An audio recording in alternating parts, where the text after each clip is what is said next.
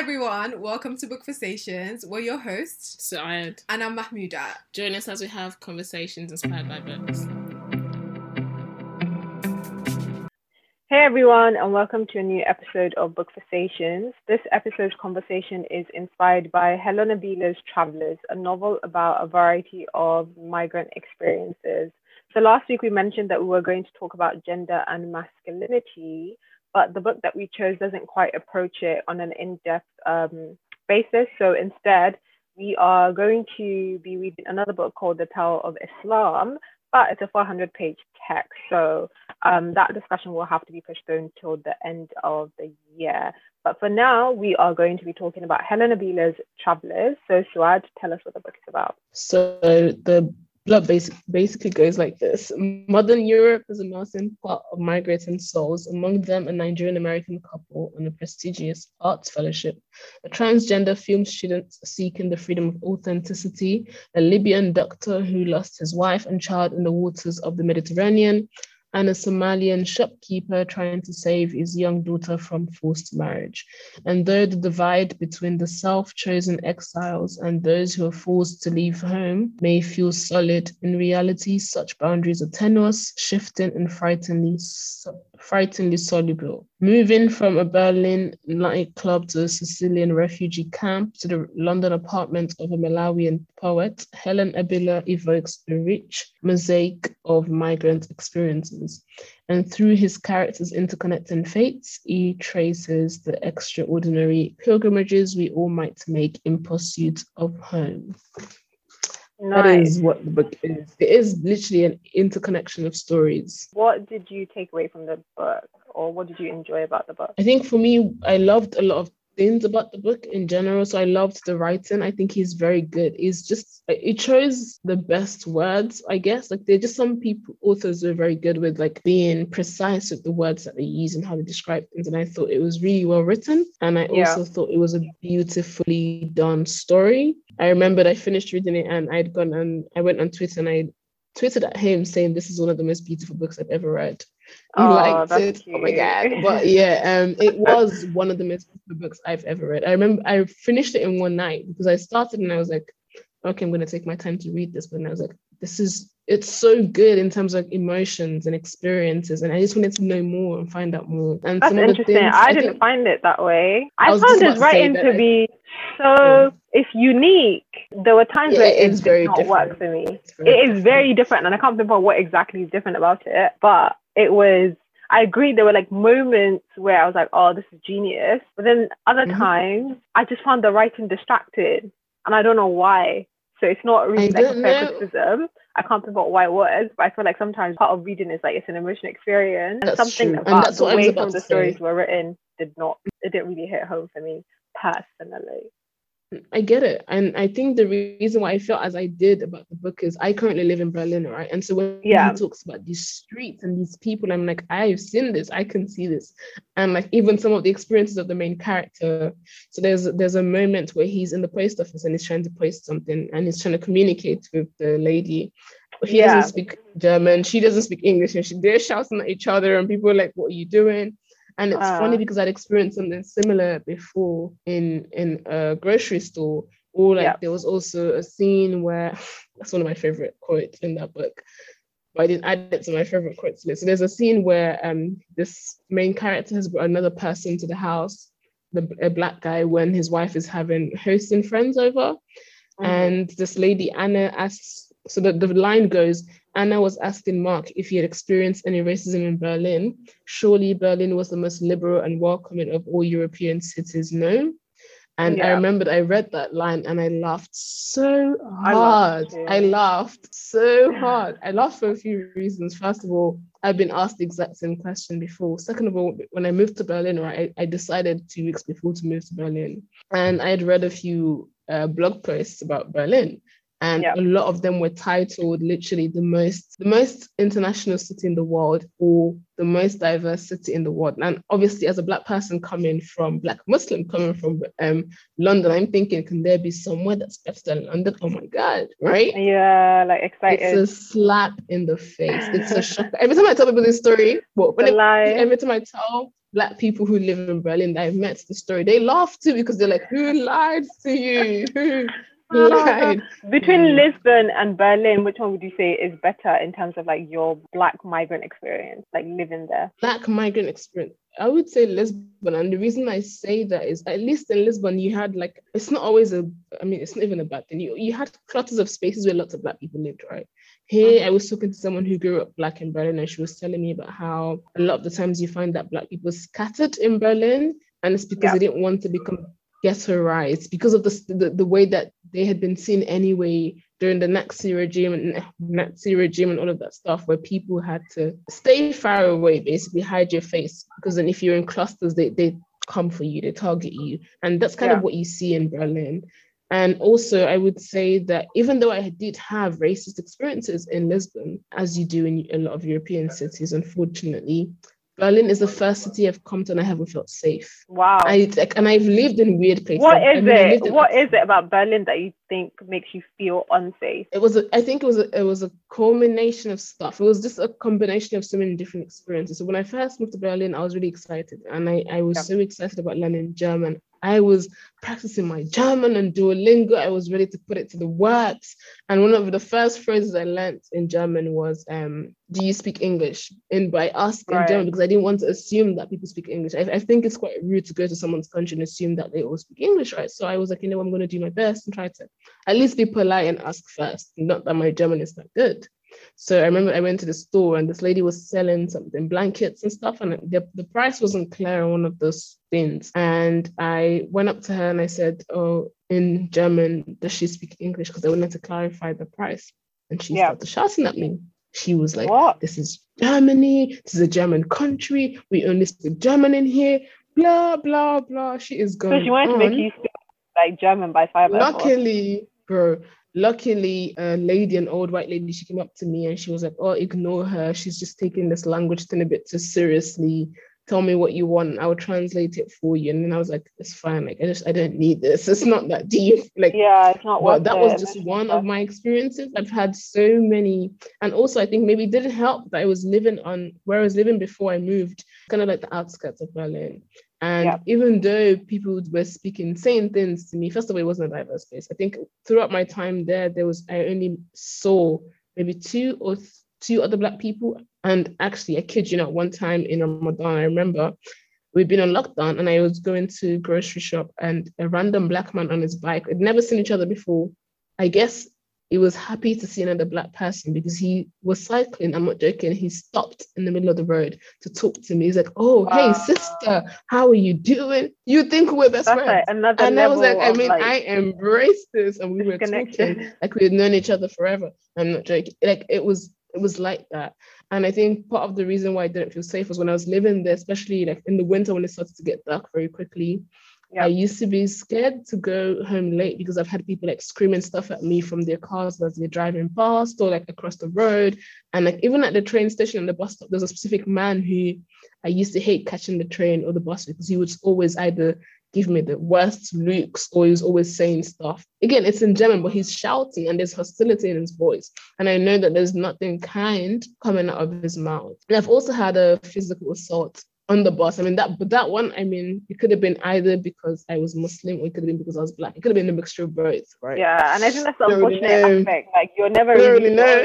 You're caught in the crossroads. Like, you don't know whether it's because you're Black or whether it's because you're Muslim. Because you're Muslim, like, whether it's one of those people. But I think, like, just on the subject of your experiences, what the book does really well is kind of like present the different migrant experiences, all the way from stuff that is like completely dehumanizing, and the violence of it that I don't think we talk about enough or give enough attention to. I thought he did a really great job of showing like the impact of the system and the emotional toll that it takes on people on different levels. So the character that I remember now is the one that was on the hunger strike. I remember that. I think that is based on something that happened for real, but I just couldn't find the actual story because I remember this something similar definitely was in the news in 2015 or something, but I don't remember the story and I've been trying to find it, but I can't find it. But that was an intense experience. It was. Because that was the thing I loved about the book. I love books that make me feel strongly. Yeah, I was going to ask which story stood out to you the most, like in terms of the emotional impact of it. I would say two people's stories. The man who was always going to wait for his wife at Checkpoint Charlie every Sunday. It's so sad because you never know, right? But you can, the moment you stop going is when you've accepted that there's a possibility that the person may never come back. So the story is basically that they escaped, I think from Libya, and on the boats, I don't remember what happened, but there were issues. And before they'd traveled on the boat, they'd told her that if anything happens and we're separated, let us meet again at Checkpoint Charlie in Berlin. But he and the daughter, they make it to Berlin, but she didn't make it with them, with their son. And every Sunday, because that was the agreement, right? We'll meet on Sunday at Checkpoint Charlie. I think, so every Sunday he would go to Checkpoint Charlie with his daughter to see if they would find her. And that can drive you crazy because you can imagine that you've seen her down there, or like just because you really want something to hold on to. So it's ultimately about grief. And I think, you know, the interesting thing that I thought as I was reading the book, there's so much that's happened just in the past 10 years, and we're in our 20s. Like, when we think about the amount of wars that we've witnessed in Libya, in Syria, in Somalia, in like, there are so many things happening across the world. And I think as much as we read it in the newspapers and we try to empathize about the story and what it must be to live those experiences, it's impossible for you to fully get it. And I think this book was a necessary step in actually just seeing the horrific things that people amongst us have had to live through. And it makes you like examine this concept of the anti-immigrant attitudes that, again, is growing in the West at the same time as the refugee crisis is getting worse. And I think that story of, like you mentioned, of him just going to the train station every week and holding on to hope, it speaks to like a larger symbolism of a permanent state of like grief that people are in. Like, when you've seen war in that state and you've tried to escape, there's so much trauma there to unravel. Work through and do you even get the time, the resources to even work through that trauma when you're still trying to get what's the lowest thing in the Maslow's hierarchy? You're still trying to get like basic food needs.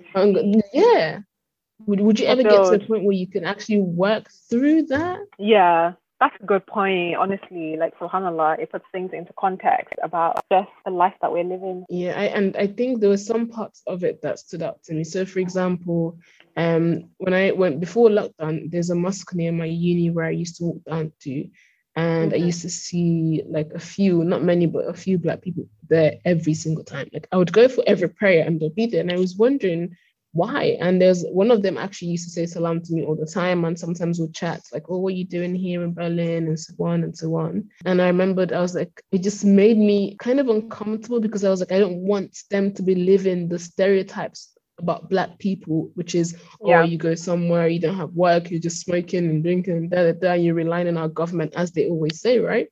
And I remember one day I went up to him and I was like, why are you guys always here? Why? Right? Because I mean, I don't want to be that judgmental person who has the privilege to go to uni and so on, and then come here and be saying, oh, you people just standing outside there, right? And I just really wanted to hear from his mouth why. And he was saying to me how a lot of them, they'd left their country, wherever it is that they've come from, to Germany, for example, for a better life, right? Yeah. And they're searching for something and hoping that they would be able to get a stay here. So they spend literally all the money that they bring with them trying to get citizenship or literally a visa that increases their stay, because they only get the traveler's visa, right? And then they're hoping that it becomes something longer. But you get rejected, you spend more money trying to get a lawyer, trying to plead your case, you get rejected again. And by the time you've been rejected maybe once or twice, your money's finished. Yeah. Now you're left with two options: go back to your country with nothing, or stay as an illegal immigrant. And a lot of them, they choose to stay because, I mean, I don't know, you don't know the state of the country that they've left anyway in the first place. And maybe they do have nothing to go back to. But then being illegal immigrants then put them in a position where there's only so much that you can do. There's only so much you can accomplish in a country where you... Exactly. Yeah. And it was one of the characters, or there was a section actually where he talks about that. And I could see those people who were always by the masjid in this story when I was reading it. I think it was about a character who would come from Malawi. But yeah, I could see the stories of these people right here in this book. And I just remember writing in some of the sections like, this is so true. I've seen this in Berlin. I've seen people like this in Berlin. I've met these people, and this is the reality. And sometimes I wonder what is it that we can do to help people out of this or get through this? Literally, what is it that you can do to help? Yeah, I think on that point, there's two things. I think often when we speak about making a change, we always individualize it in a way. And obviously this is like a structural issue. So it speaks to, it is a structural issue that needs to be addressed on a macro level, but it obviously involves people on the micro level doing the organizing. But like there's a role for all of us to play, whether that is like signing petitions. I just think we've just gotten to a state where, and I'm speaking for myself, where sometimes the building blocks to making the change just seem so far away that you're like, where do we start? And then because loads of us are questioning where do we start, it generates like apathy to other people's conditions. Because the truth of it is, like, whether we want to admit it or not, when these things happen, to some extent, our lives continue as normal. So in as much as we care, because our lives doesn't stop in the same way that other people's lives stop, the actions that we take is not on the same level. Like, it reminds me of that hadith of, and I'm paraphrasing here, the ummah is supposed to be one body, right? Like, if you think about the symbolism of that hadith, if one part of your body, like when I have a toothache, because I have loads of tooth problems, like my whole body is not functioning. Do you know what I mean? Like, if that happened in reality, and obviously it's like an idealistic kind of thing, but I'm just saying if that happened in reality, our lives wouldn't continue in the way that it continues. But yeah, like we've kind of learned to compartmentalize. Well, I feel like I was about to say, but I also think that's also for our own well-being. Of course. When I was on Twitter every day, like every time you see things, and like it doesn't. It can kill. It can actually kill you. Part of it is also us compartmentalizing for our own well-being. It's a very complex discussion. It is. It's not black and white, to be honest. I agree. But I also think I think I was listening to Heartwork today, for example, and Rahman Murphy was talking about how the world continues to push for individualistic society, especially in the West. But the problem with an individualistic society is that you don't care if that person in that country is going through whatever that person is going through, because you need to be okay and you need to make it and go to work and get your achievements. And it was like the danger of that is that, I mean, this is just, you're going to continue to live in oppressive systems. You might not see how it's an oppression to other people, because obviously you're in your bubble and you're living your life, but that's not how it's supposed to be. I mean, especially as Muslims, because we have responsibilities. And it's just something I think about. Yes, it's important to take care of your mental health and yourself, because if you're not fully okay, then you can't really help. But it's also important to think about these things and ways in which you can actually actively make some form of change. I think that's really important. And also, I think when I was reading the book as well, I was just thinking about just how precarious life is, and so much of what we put our trust in. Because to be honest, like, no one at the time, yes, there were like political things at play, but no one thought Syria could descend into what it did. I feel like to some extent, we are comfortable because we don't envision our world changing to be what we see outside. But the people that are now in those situations never envisioned it either. And so that's why empathy is important. Like, you can't just watch your neighbor's house be on fire and then think, oh, that doesn't concern me. Helen Nabila does it really well with what he does with the main character. Remember how he's on the train listening to someone's story, and next thing you know, he forgets his bag that contains his passport and ends up on a train taking people to refugee camp. Such a random thing to happen. But nobody would have thought in their lives that would happen to them. 1 minute you're a free citizen, doing your thing, living your best life, even at an apartment to go back to. Next minute you're in a refugee camp trying to convince people that you're not a refugee and your passport is not with you because you'd forgotten it on the train. That was like a heartbreaking point in the book, because you're just like, I stopped and I was like, like the way that was written was actually really, really well. It was done so well. And like there was parts of it as well that I think occasionally this gets attention, but it doesn't stay sustained in the news, which is kind of like modern day trafficking / slavery. So particularly, I know in Nigeria it's quite rampant. and loads of people kind of exploit people's desperation of wanting to leave the country and wanting to escape, I suppose, the hopelessness of being there at times. And so a lot of these people are promised a better life, only to end up in some of these countries in the UAE to be slaves, maltreated, their passports are seized, they can't come back home. And that's another dark element of the Black migrant experience that we're not acknowledging. And it just makes me sad. It absolutely makes me feel disgusted that some of these people are Muslims, right? Like, there's no ethics in the behavior. That's what it is. Like, some people have just disregarded their principles, and it's about oppression. Principle is a thing for some people. Race has to do with it in this context, because a lot of them are Black, a lot of them are from like West African, so there is that element of like superiority. But the trend of this level of modern day slavery is really disturbing, and it's still going on. I think that's the one thing that always breaks my heart is, first of all, as you said, I don't think we talk about it enough. I don't think it comes up that much in the media, but it's something in that's mainstream news continuously going on. You would read stories here and there of someone who managed to escape, or maybe not even, but they just got their story out there.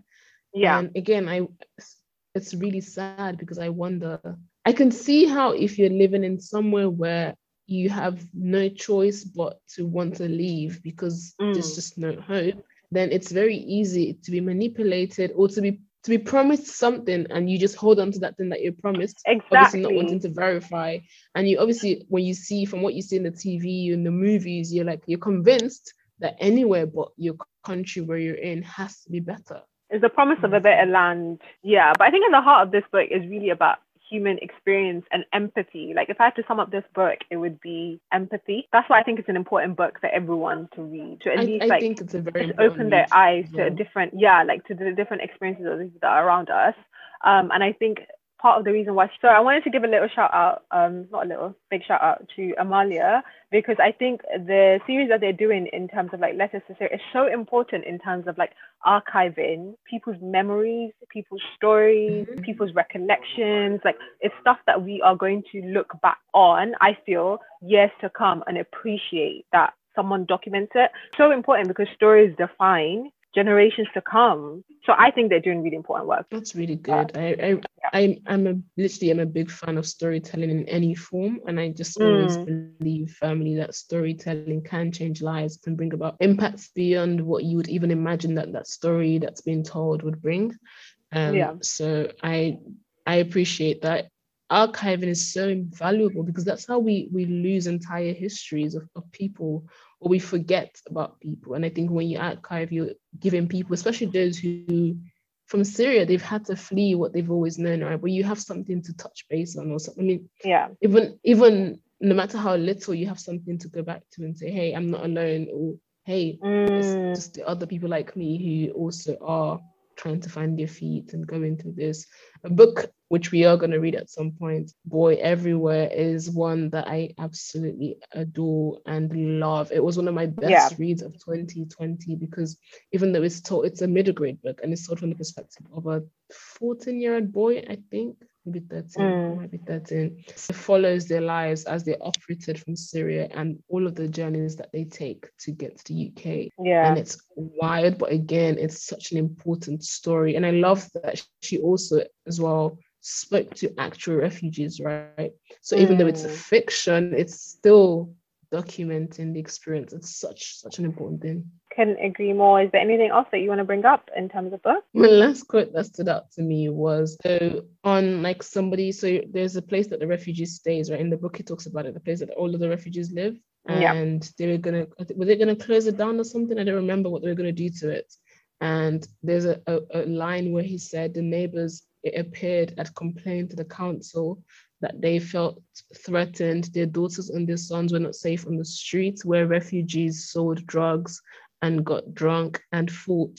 The aliens had turned the entire street into a dumpster, trash everywhere. And this resonated with me for two reasons. When I first moved to Berlin and I was complaining about, well, not really complaining, but just talking about my experiences of racism and just how people are, someone tried giving me an explanation that somebody else had given her about why people are like this. And this explanation goes like so. It goes, imagine you've been living in the country for a long time and your parents have been living in that country and your parents, basically your ancestors, right, have been living in the country for a while. And then people start to move into your country. How would it make you feel? And I was like, it's just a country. The land belongs to God. But her explanation is that these people are treating people like this because they're afraid and it's a new culture, it's a new thing. I'm like, it's one thing to be curious, to be skeptical. It's another thing to react to violence, with hatred. So despise people just because of the way that they look, because they're not like you, because they're other than you. And this neighbors complain that the refugees sold drugs. I'm sure it's not just the refugees that sells drugs, right? Even if they did, right? Let's say they did sell drugs. It's not just the refugees sell drugs. And there's so much to unpack, but it annoys me that people limit it to this one, narrow-minded, short-sighted example of why people are the way that they are. And the second thing that just brought to mind to me was I told somebody about my experiences of racism in Germany. And then she was like to me, well, it might just be that the Germans, because Germans are very direct people. They don't do like a nice, friendly, polite like we do in England, right? And so she was like to me, well, you know, the UK has a huge colonialist history, and that might be why British people feel the need to be nice to immigrants. And the US has a really bad slavery history, and that's kind of potentially why they also feel the need to be nice to immigrants. But however, since Germany doesn't have such a colonialist, which they do, but anyways, have such a colonialist history, then perhaps that's why they don't feel the need to be nice to immigrants. And I just sat there and I looked at her and I was like, interesting stuff. Interesting stuff. Decency. I was like, I don't need you to be nice to me. Like, I don't need you to be nice to me. I just want you to treat me as a normal human being, right? Legit, I think that's what it bothered me that somebody she'd gone through the length of creating that entire narrative to justify how people were treating other people like trash. Man, it's horrible. I'm speechless. I was speechless too, because I was trying to piece the puzzles together, but I couldn't. I was like connect from A to Z. What is the logic in this, right? And I couldn't find the logic. But I think being in Berlin has made me have more and more conversations about race. I mean, I don't like being in the forefront of these conversations because they're mentally exhausting, especially when you're talking to people who are not of quote unquote of color, because first you have to relive the trauma of the experiences. Then you have to explain yourself to them. Then you have to convince them that it's not a one-off, it's not all in your head. Oh my God. It's not because of this and it's not because of that. It's not because Berliners it's just... In addition, it's like you're writing an essay. Boy. And it's like you're writing an essay. You need to understand that because it's your opinion, you should be open to criticism and challenge. I'm like, this is my experience. What are you challenging? What are you criticizing in my experience? Maybe your mind made it up, so how about that? How about that feeling of unsafe is not tangible? If I can't touch it and I can't see it, it's not real. So it must be in your mind. Yeah, man. I think that's why this book resonated strongly with me, because so many things I'd experienced, I'd seen, was just written so well. And you know, there's just that feeling when a story resonates so strongly with you. I guess I come away from the book feeling like, wow, someone sees and someone hears, and I don't have to explain to the person. Yeah, that is true. It's like, the power of understanding, which is ultimately, I think, what everyone wants, is that ability to have someone sit across from you and say, I might not have walked in your shoes, but I get it. Like, I want to understand. I mean, it's even better if you're able to connect with someone who gets it because you have like shared experiences, because that's where connection comes from. But it just goes back to our ability to empathize. Like, you don't have to have walked in someone's shoes to empathize with them. And I think that's really I mean, I don't even want, I mean, it's okay if you don't even understand, but I don't want you to then tell me maybe I'm overthinking it. I want you to just listen, and if you have nothing good to say, just don't say anything at all. Or just say, I hear you, whatever it is, but just don't tell me maybe it's in my head, or maybe it's just that one person. Oh. And you know, sometimes people, they're coming from, because one thing I encountered as well is people coming from a good place and they say stuff like, oh, don't let it get to you. I'm like, you're telling me, I've been through these experiences, trust me, I know I shouldn't let it get to me, but it doesn't take away from the fact that it gets to you when it's too much. Over and over again, it does get to you. Okay, this reminds me of a conversation from a podcast that I really, really love right now. It's called Higher Learning, and they were having a discussion about allyship, right? And I think now what you're saying kind of makes me want to ask you the question of what are the experiences? Because I think some people, like you said, in that aspect of you're telling someone about your experience, and yes, they may not be the same race as you, but what you're looking for, I suppose, is allyship in understanding. So like what have been the instances in the past where you felt like someone was a good ally, and then like you mentioned, I suppose you've mentioned it now, like instances of people thinking that they get it, but actually their conversation or their language betrays that they don't get it. Do you know what I mean? So I guess I can come from the perspective of what I think shows that they don't get it. So for example, and the thing is, sometimes I don't like talking about my experiences, especially of racism, with people who are not Black or not of color, to an extent, because I personally don't want to have to explain myself. So I'm only talking about this to someone who is not Black if they've asked me specifically, right? And again, it's a mental preparation. And I remember there was a guy, he's Arab, and he asked, "Oh, you find in Berlin so far?" So this is like a month into my stay. And I was like, to be honest, I had expectations, and I think that's something I should never have as a Black person when I go anywhere in Europe, which is sad, but I should just not have expectations because people are going to shatter it. And he was like, why, what happened? And I was explaining something that happened to me on the bus, and he was like, oh, but then you have nothing, like, and then he was like, but if anyone has anything to worry about, it should be me because I'm Arab. And one time I went into the store and the guy didn't want to attend to me, but he attended to my white friends, blah, blah. And I was like, and I literally had to tell him it's not a competition of racism. It's my experience. And so I just felt like even though he was a person of quote unquote color, it didn't understand, right? Whereas I've had someone who is white American and she's asking me, how have you been in Berlin? And I'm telling her exactly what I've been through. And she's not stopping to say, oh my God, I know how that feels. Or, oh my God, I know some. She's just listening, right? And once I'm done, she's like, oh, I mean, I don't want you to feel like you should apologize, but she's like, I'm sorry you had to go through that. People say that a lot in general anyway, but yeah, she's like, I'm sorry you had to go through that. And I'm like, it's fine. Like, you didn't have to apologize. It's just one of those things, unfortunately, that you have to go through as a Black person, as a Black Muslim or visibly Muslim person. But it was just nice to see that she was hearing and she was asking, how did that make you feel? Or when this happened, how did you deal with it?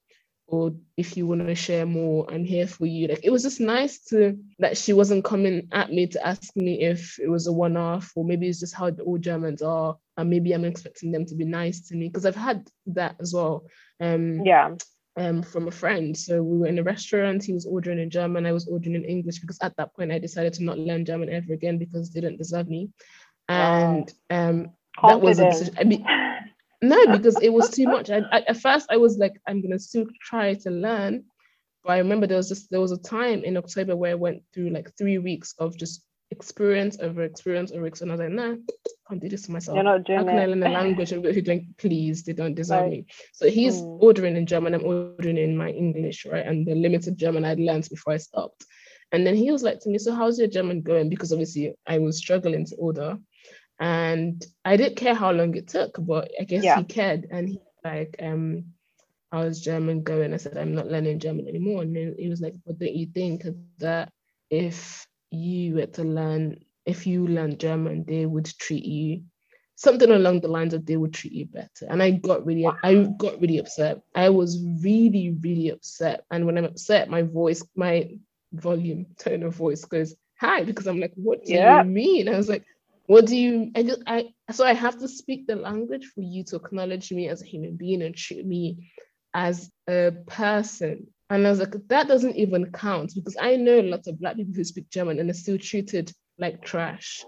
So like, it's just, it doesn't add up. But I was really... That's a weird justification. That's a weird explanation or incentive. That's what I want to say. That's a weird incentive to give someone. Like, learn the language and maybe you might experience a little less racism. How about I don't want to experience it either way?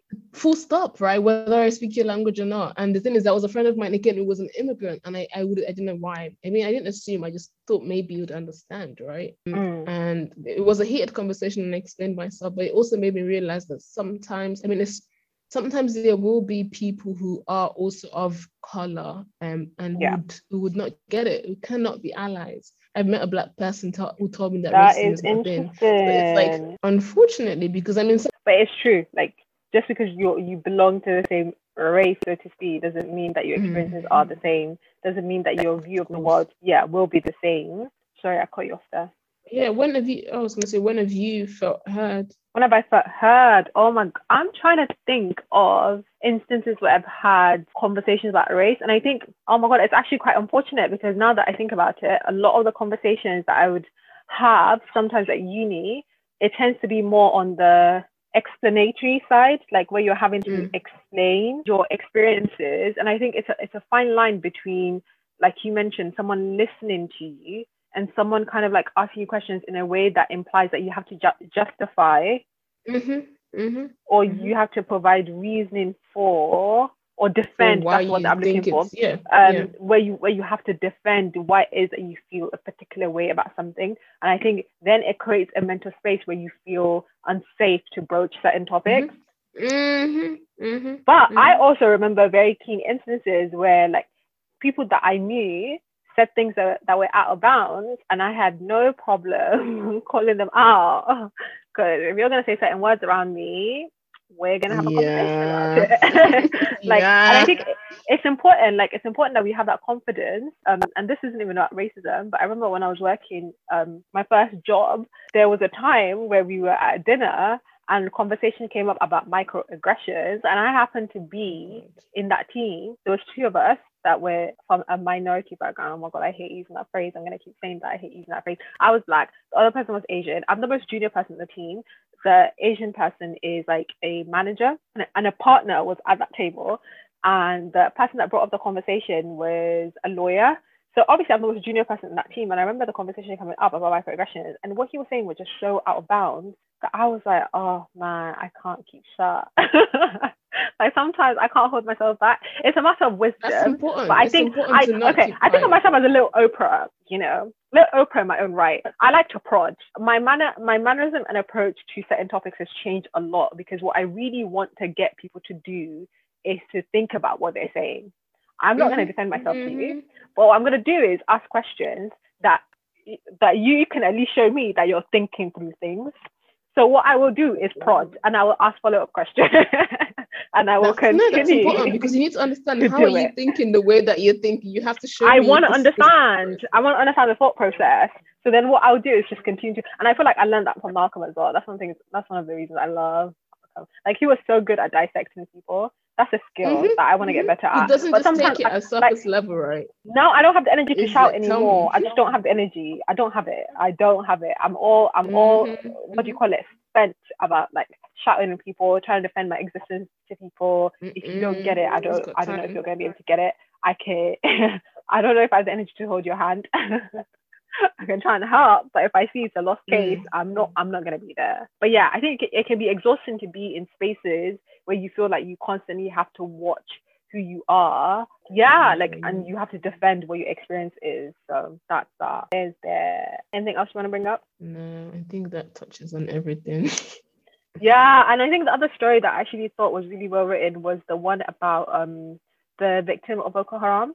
Like, the way it is that inadvertently someone becomes a refugee. There's a quote from the book. I need to find it because it was so well written, where he was like, I didn't know until we left the country or something. Let me find it. Oh, okay. So here's the quote. It says, "Why did I leave my country? Well, I didn't even know I was leaving my country.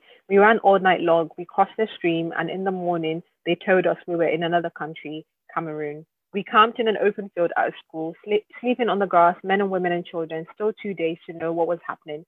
But our ordeal was not over yet. In fact, it was just beginning. 2 days later, the terrorists crossed the stream and attacked that schoolyard, killing over half of the people as they slept in the open. The rest of us, the lucky ones, we had to run again. We ran for a whole day, and when we finally stopped, They told us we were in another country, the Federal Republic of Niger. I was refugee. I had no family, no home, no friends. The people running with me were my new family. And I think that story, again, like with Boko Haram and people that had been displaced, it was weird, right? So when I was in Nigeria for NYC, one of the friends that I met, shout out to Akmal G, is we again, and this is me acknowledging blind spots, right? Because I'm saying that we continue to live our lives with things happening. I'm Nigerian. I know about Boko Haram. So subhanAllah, it's so strange because basically what she did, she goes to Nigeria occasionally, like she lives in Nigeria occasionally. And what she does is she organizes like language classes for the kids.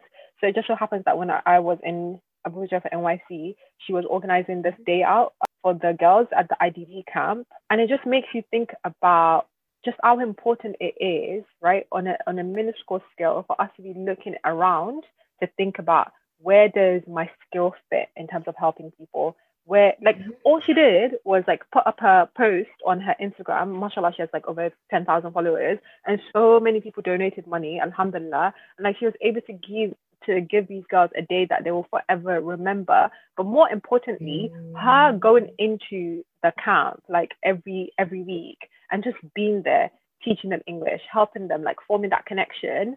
It makes so much of a difference. And I can never forget one of the girls there. Like she took my phone throughout the day and she would just take pictures and videos, and she was having so much fun. And she told me that she wanted to be a photographer.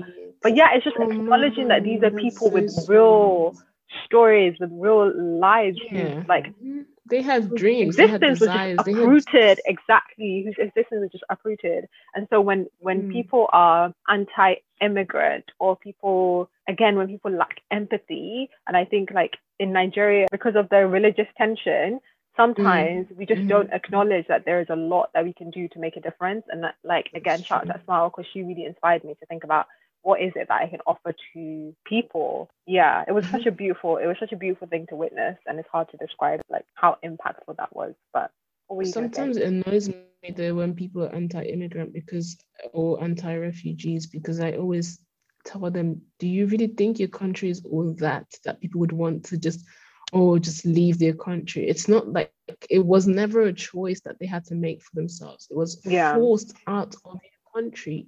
It's like out of desperation that loads of people leave. Literally, they were comfortable, they had good lives, and then just like that, it was gone. And the thing is, about refugees, it could happen to anyone. It really can. And so my call to action, honestly, for all of us is like, what can we do to make each other's lives better? Like, there's so many great initiatives right now. Sheikh Zahir Mahmood is in Syria, like, subhanAllah. It's like the stories on his page as well are so inspiring. But yeah, whatever it is that we can do, like, never think that an action is small. That's the reminder that I keep telling myself. Like, never, even if like it's only £1 that you can donate at that moment, or £5 that you can donate at that moment, or you can just like volunteer your time, go to a food kitchen, like whatever it is, let's just do it, right? Like, life is temporary, life is precarious. You don't know what tomorrow bodes for any one of us. You always get back when you give anyway. That's one thing I've learned. Exactly. This is an important book, I would say. Very, very important. But anyway, let's go on to our favorite quote. Swad, you start. I mean, we have one in common. Oh, you might as well read it. A Black person's relationship with Europe would always need qualification. He or she couldn't simply be native European. There had to be an origin explanation, and I love this because it sums up my life in every city I've ever lived in. Let me tell you, I'm not joking. I'm gonna start blogging again, God. And I was thinking of writing about how I'll send you a link. But anyways, I was thinking about writing about how there came a point in time when I was in Berlin, I started telling people I was from London, Nigeria. And I also then had to explain to them that Nigeria is a separate country from London, as in England. So it had to confuse them as to what days do you think they're dumb? As like London in Nigeria. No, because I got so tired of, because I've come from London, right? So when people ask me where you're from, when I'm in Berlin or in Lisbon or wherever, Oxford, wherever, right? I'm just always like, I'm from London, because I have come from London. And then they ask, where you from, where your ancestors from, where your father's father from. And I mean, I know that that's what they're looking for. So every time anyone asks me where you're from, I know that they don't want me to say London. That's not what they're looking for. But then I come from London. So you're a rebel. I'm just like London, Nigeria. People stress me out, man. I just don't have I'm out. Let's go to London, Nigeria. Just so they don't ask a follow-up question of where are you really from? Just don't ask. Where your daddy from? Where your grandparents from?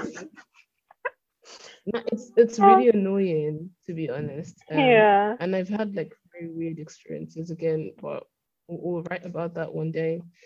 Inshallah. My God. But yeah, you read your. Okay, so since we shared that first one, my second one was: have you ever been on a refugee boat? Pray you never do. Pray your country never breaks up into civil strife and war, that you are chased out of your home. And I thought that really summed up the book really well. What's your next one? My second favorite quote, which I've told everybody about, actually, I've quoted this a lot since I've read this book. And and there is no loneliness like the loneliness of a stranger in a strange city. Obviously, as someone who's lived in several different cities, I just felt like the statement was so true. Like there could be no other way to express this. And Berlin is one of those places, and I've met a lot of people who, especially like migrants from other countries, especially like Black people, who say in their first year in Berlin, they really wanted to move back. Yeah. And then slowly you start to find people, find a community, and then slowly, but it's one of those countries one of those cities that's very difficult to find your own. And it's even worse when you move in the winter and during lockdown. A time like this, I would never advise someone to move somewhere like Berlin, because you would have to do a lot of work to find communities. So yeah, that line was just such a good summary of people's experiences I've met and personal experience of being in Berlin, especially. That's a great place to end it. What's the latest book that you're reading? Well, I was finished today. Open Water by Caleb Azuma Nelson. I loved that book. It was a poetic read. It's quite short, 145 pages. It's written in the second person, and I do have a predilection for books written in the second person, or stories written in the second person. They have a special place in my heart. So that was a very pleasant read. I recommend it to everyone. It was so raw. I leave it there. What are you reading? That sounds good. I'm about to start reading The Obstacle is the Way by Ryan Holiday, which is our next book for Book Conversations. And I've had this book on my Kindle for so long, well, for the past few months. I think I'm finally going to start reading it. It's called The Gilded One. I really want to hear your thoughts, because I was going to buy it. Fantasy, and I was like, let me see what Mahmoud thinks, because that's your lane, innit? Exactly. I'm a fantasy girl. Guys, pray for me that I'm able to write my own fantasy book. Like, can you imagine? I'm going to pray for you. Imagine how sick that would be. Yeah, so I'm really looking forward to reading it. It would be so good. Inshallah, inshallah. I'm excited. I've seen so many good things about it. So many good things. And it's been on the New York bestseller quite a few times. Does it have a sequel? It is a trilogy. Oh God. Right. That's something people need to retire. Please, no more trilogy. Just leave it at one book. Like, if it doesn't need to be 3 books, don't stretch it out. Right, maybe it needs to. Maybe you're gonna finish it and you're gonna be like, oh my God, I can't wait. And I'm gonna change my mind. So, fingers crossed. Yeah, let's see. I can't wait to hear your thoughts. That's the end of the show. Thank you for joining us on today's episode of Book Conversations. We hope you've gained benefit from the discussion. If you've enjoyed the episode, remember to like, review, comment, and share it with friends and family. The reason why I'm laughing is because my family has been in the background of this episode so much. But obviously, you're not going to hear it because I'm going to edit it out. Anyway, Book Conversations is available on iTunes, Spotify, Google Podcasts, Anchor, and several other platforms. Don't forget to give us that 5-star rating, guys. Email us your thoughts at bookconversationspod@gmail.com and let us know what books you want us to check out. Till next time, remember to read. Remember to read. Reading is fun, guys.